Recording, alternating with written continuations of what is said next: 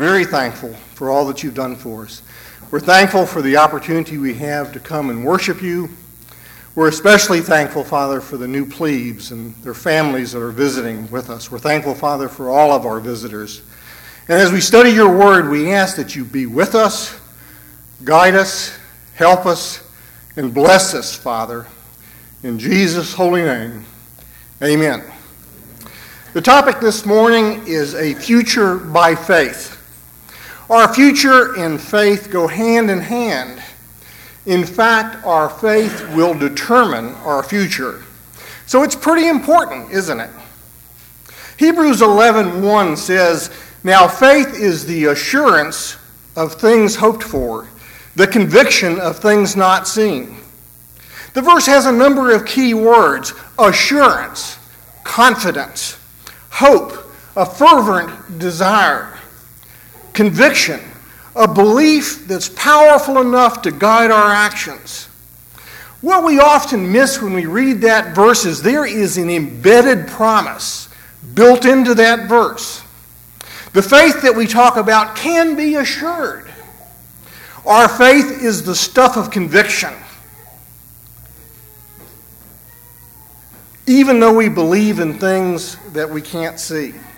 Many people accuse Christians of having blind faith, of having no basis or rational basis for belief. Many people think that faith is just wishful thinking or a deep-held desire to believe in fairy tales. It's not that. That's just not the case. A rabbi and a priest and a Church of Christ preacher were out on a rowboat on the lake fishing. After a while, the priest says, I left my lunch in the car. I need to go get it. With that, he steps out of the boat, walks across the water, across the shore, goes to the car, gets his lunch, comes back to the lake, walks across the water, and steps back into the boat. The rabbi doesn't even look up, but the Church of Christ preacher is just amazed. As he's pondering this, the rabbi says, I just remembered I left my cell phone in the car and I'm expecting an important call. With that, the rabbi steps out of the boat, walks across the water, goes to the car, gets his cell phone, walks back to the lake, walks across the water, steps back in the boat. The Church of Christ preacher just can't believe what he's seeing.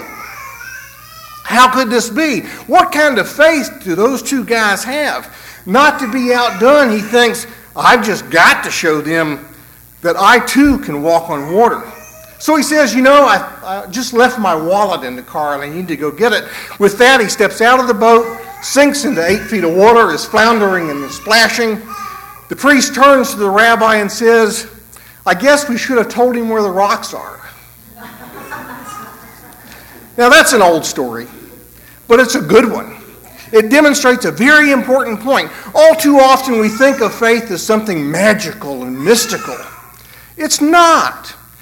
Faith is just as down to earth and practical as can be. The power of faith is real, but we have to know where the rocks are.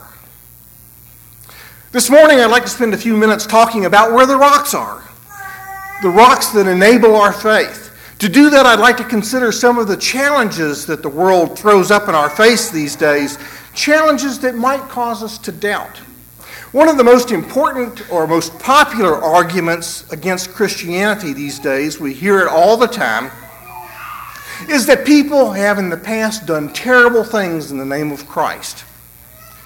They've justified very bad behavior by using the Bible, the Word of God, in perverted ways. We hear about the Crusades, the Inquisition, slavery. Those are facts. Those are bad happenings. It is terrible that people have done terrible things in the name of Christ. So what does that have to do with our correctly using the Bible today? Nothing. Certainly we need to look in the past. We need to see what people have done and why they've done things the way they have. We need to learn from that and don't do that. People who have used the Bible to justify their bad behavior were most often driven by arrogance, pride, lust, greed, or just plain ignorance. When we look to God's Word, we must do so in humility. with an attitude of submission, self-sacrifice, grace, mercy, and love. We must look at our motives and put God first and not ourselves. But what we're hearing from the world is, well, your kind has been wrong in the past, and therefore you're wrong now. That's a ridiculous argument.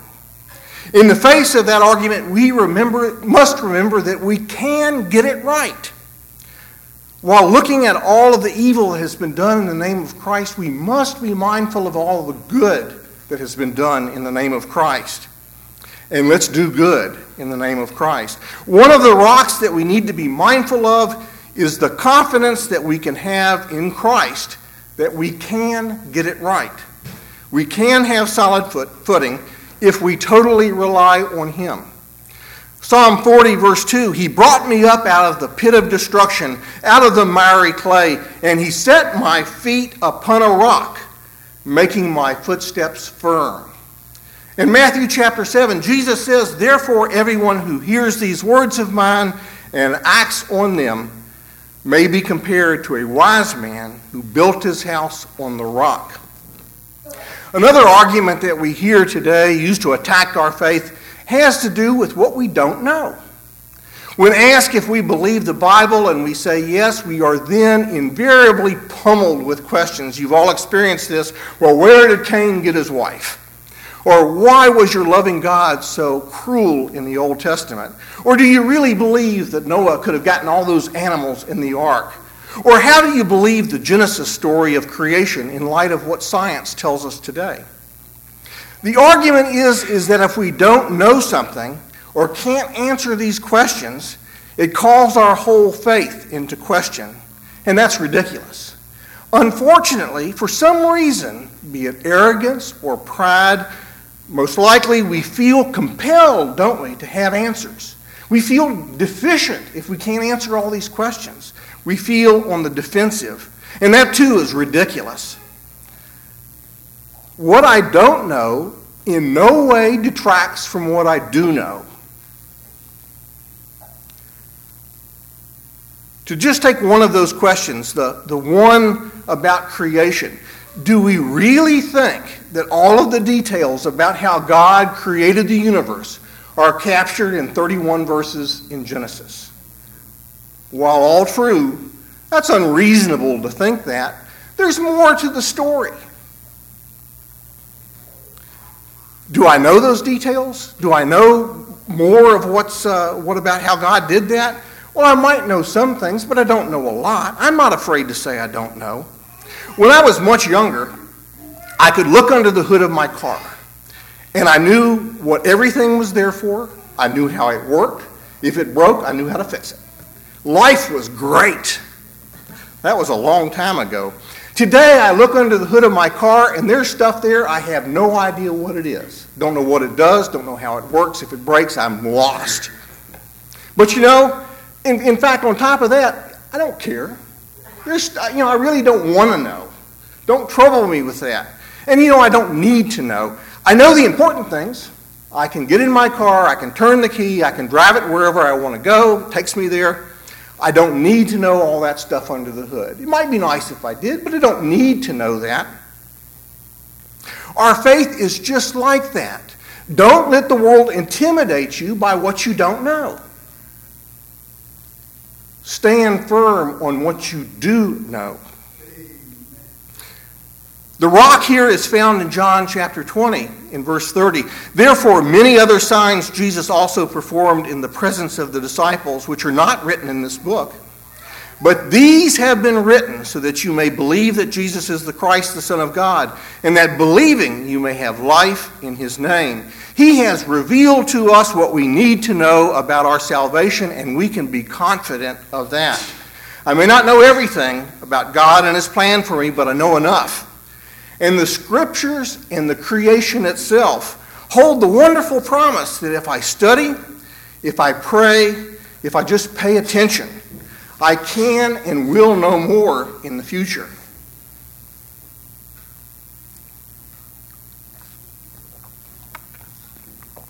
Another challenge to our faith, and it's the most insidious challenge that we face, It's one that we quite often promote in the church. It's a self-inflicted wound.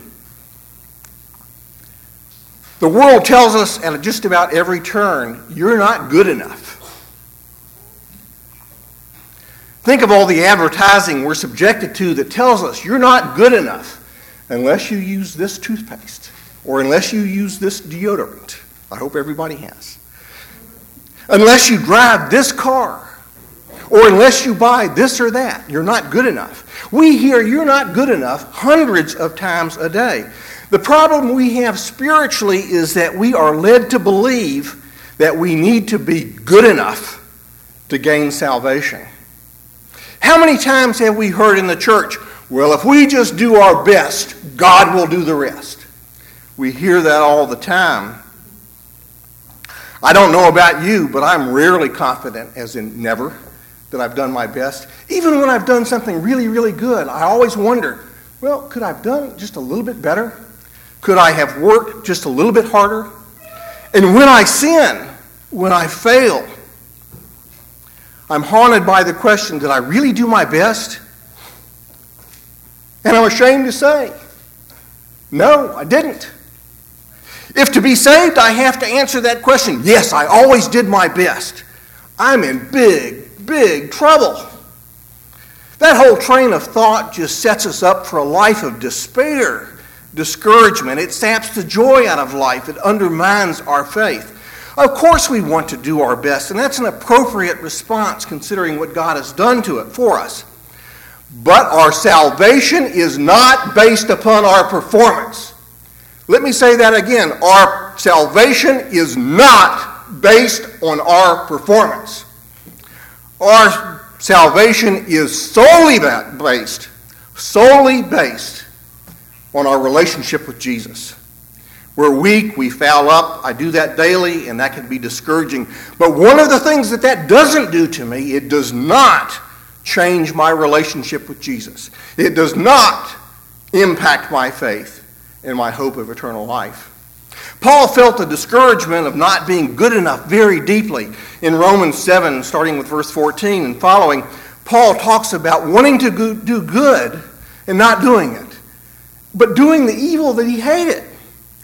In verse 19 he says, for the good I want to do, I do not do, but I practice the very evil that I do not want. Does that sound familiar?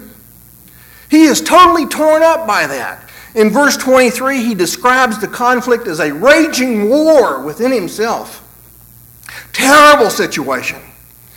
Finally, in desperation and despair, he cries out, wretched man that I am! Who will set me free from the body of this death? And the answer to that question, the most important rock that we have for our faith, is in verse 25.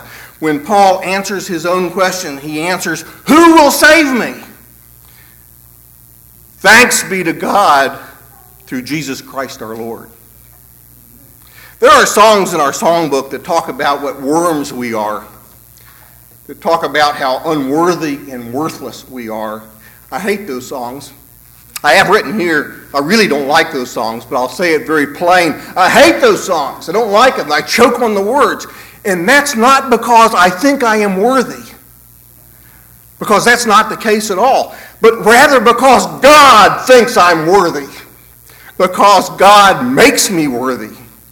When you think that you're not good enough, just think what your worth is. God sent his Son to die for you. On the day that Christ was crucified, God established your worth. He bought you. He paid your price. My wife Susan and I go to estate sales almost every Saturday. Beats staying home and working. We buy lots of things that we don't need. We often haggle about the price. There is an old and very wise saying that says, something is only worth what somebody is willing to pay. No more, no less.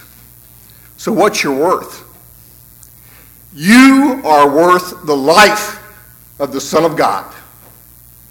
That's truly incredible, isn't it? You are worth the life of the Son of God. And knowing that, we have the audacity To deny that by considering ourselves unworthy and worthless? May we see ourselves as the precious sons and daughters of Almighty God that we are. May we honor God and His Son's sacrifice by accepting and understanding His great love for us in spite of our shortcomings. The rock is here in Romans 5, verse 8. But God demonstrates His own love toward us, that while we were yet sinners, Christ died for us. Well, okay, trying to see us as God sees us, that's hard, isn't it? Very hard. You might say, well, okay, I buy that. I believe that intellectually. I have faith in that. But then just think, what are you thinking now? Well, do I believe that enough? Have you ever gone down that road? I believe, but maybe not enough. I bet you have. We all have. But when we say, do I believe enough? That is the same syndrome that we're talking about when you say, am I good enough? When we question, is my faith strong enough? Am I good enough? Where's our focus? Well, it's back on ourselves. Man, when you find yourself focusing on yourselves in anything religious, in anything spiritually, man, rethink it. We have got to put our focus on Jesus. One of my favorite scriptures in Mark chapter 9, a father brings his very sick, demon-possessed son to Jesus. He asks Jesus, is there anything you can do? In verse 23, Jesus answers and says, if you can, all things are possible to him who believes. Immediately the boy's father cried out and said, I do believe. Help thou my unbelief. The man knew his situation. I believe, but I'm not sure I believe enough to get the job done. Help me, Lord. I believe, help thou my unbelief. That's one of the best prayers ever recorded. And how did Jesus answer that? He demonstrated his answer. He healed the boy. The prayer was answered. When we pray that prayer, we have every reason to believe that God will answer it in the very same way. Our belief, no matter how small or how inadequate we might think it might be, is enough if we but rely on and focus on Jesus. What a promise. What a rock.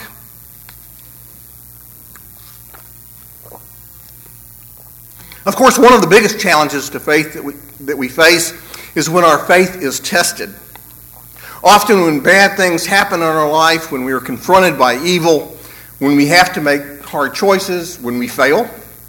We've all experienced this. This summer, you plebes were challenged to do new and difficult things. At first, you probably felt intimidated, maybe a bit scared. As you mastered new skills and gained experience, you gained competence. And as your competence increased, as your ability to deal with these challenges increased, you gained confidence, didn't you? Confidence comes from competence.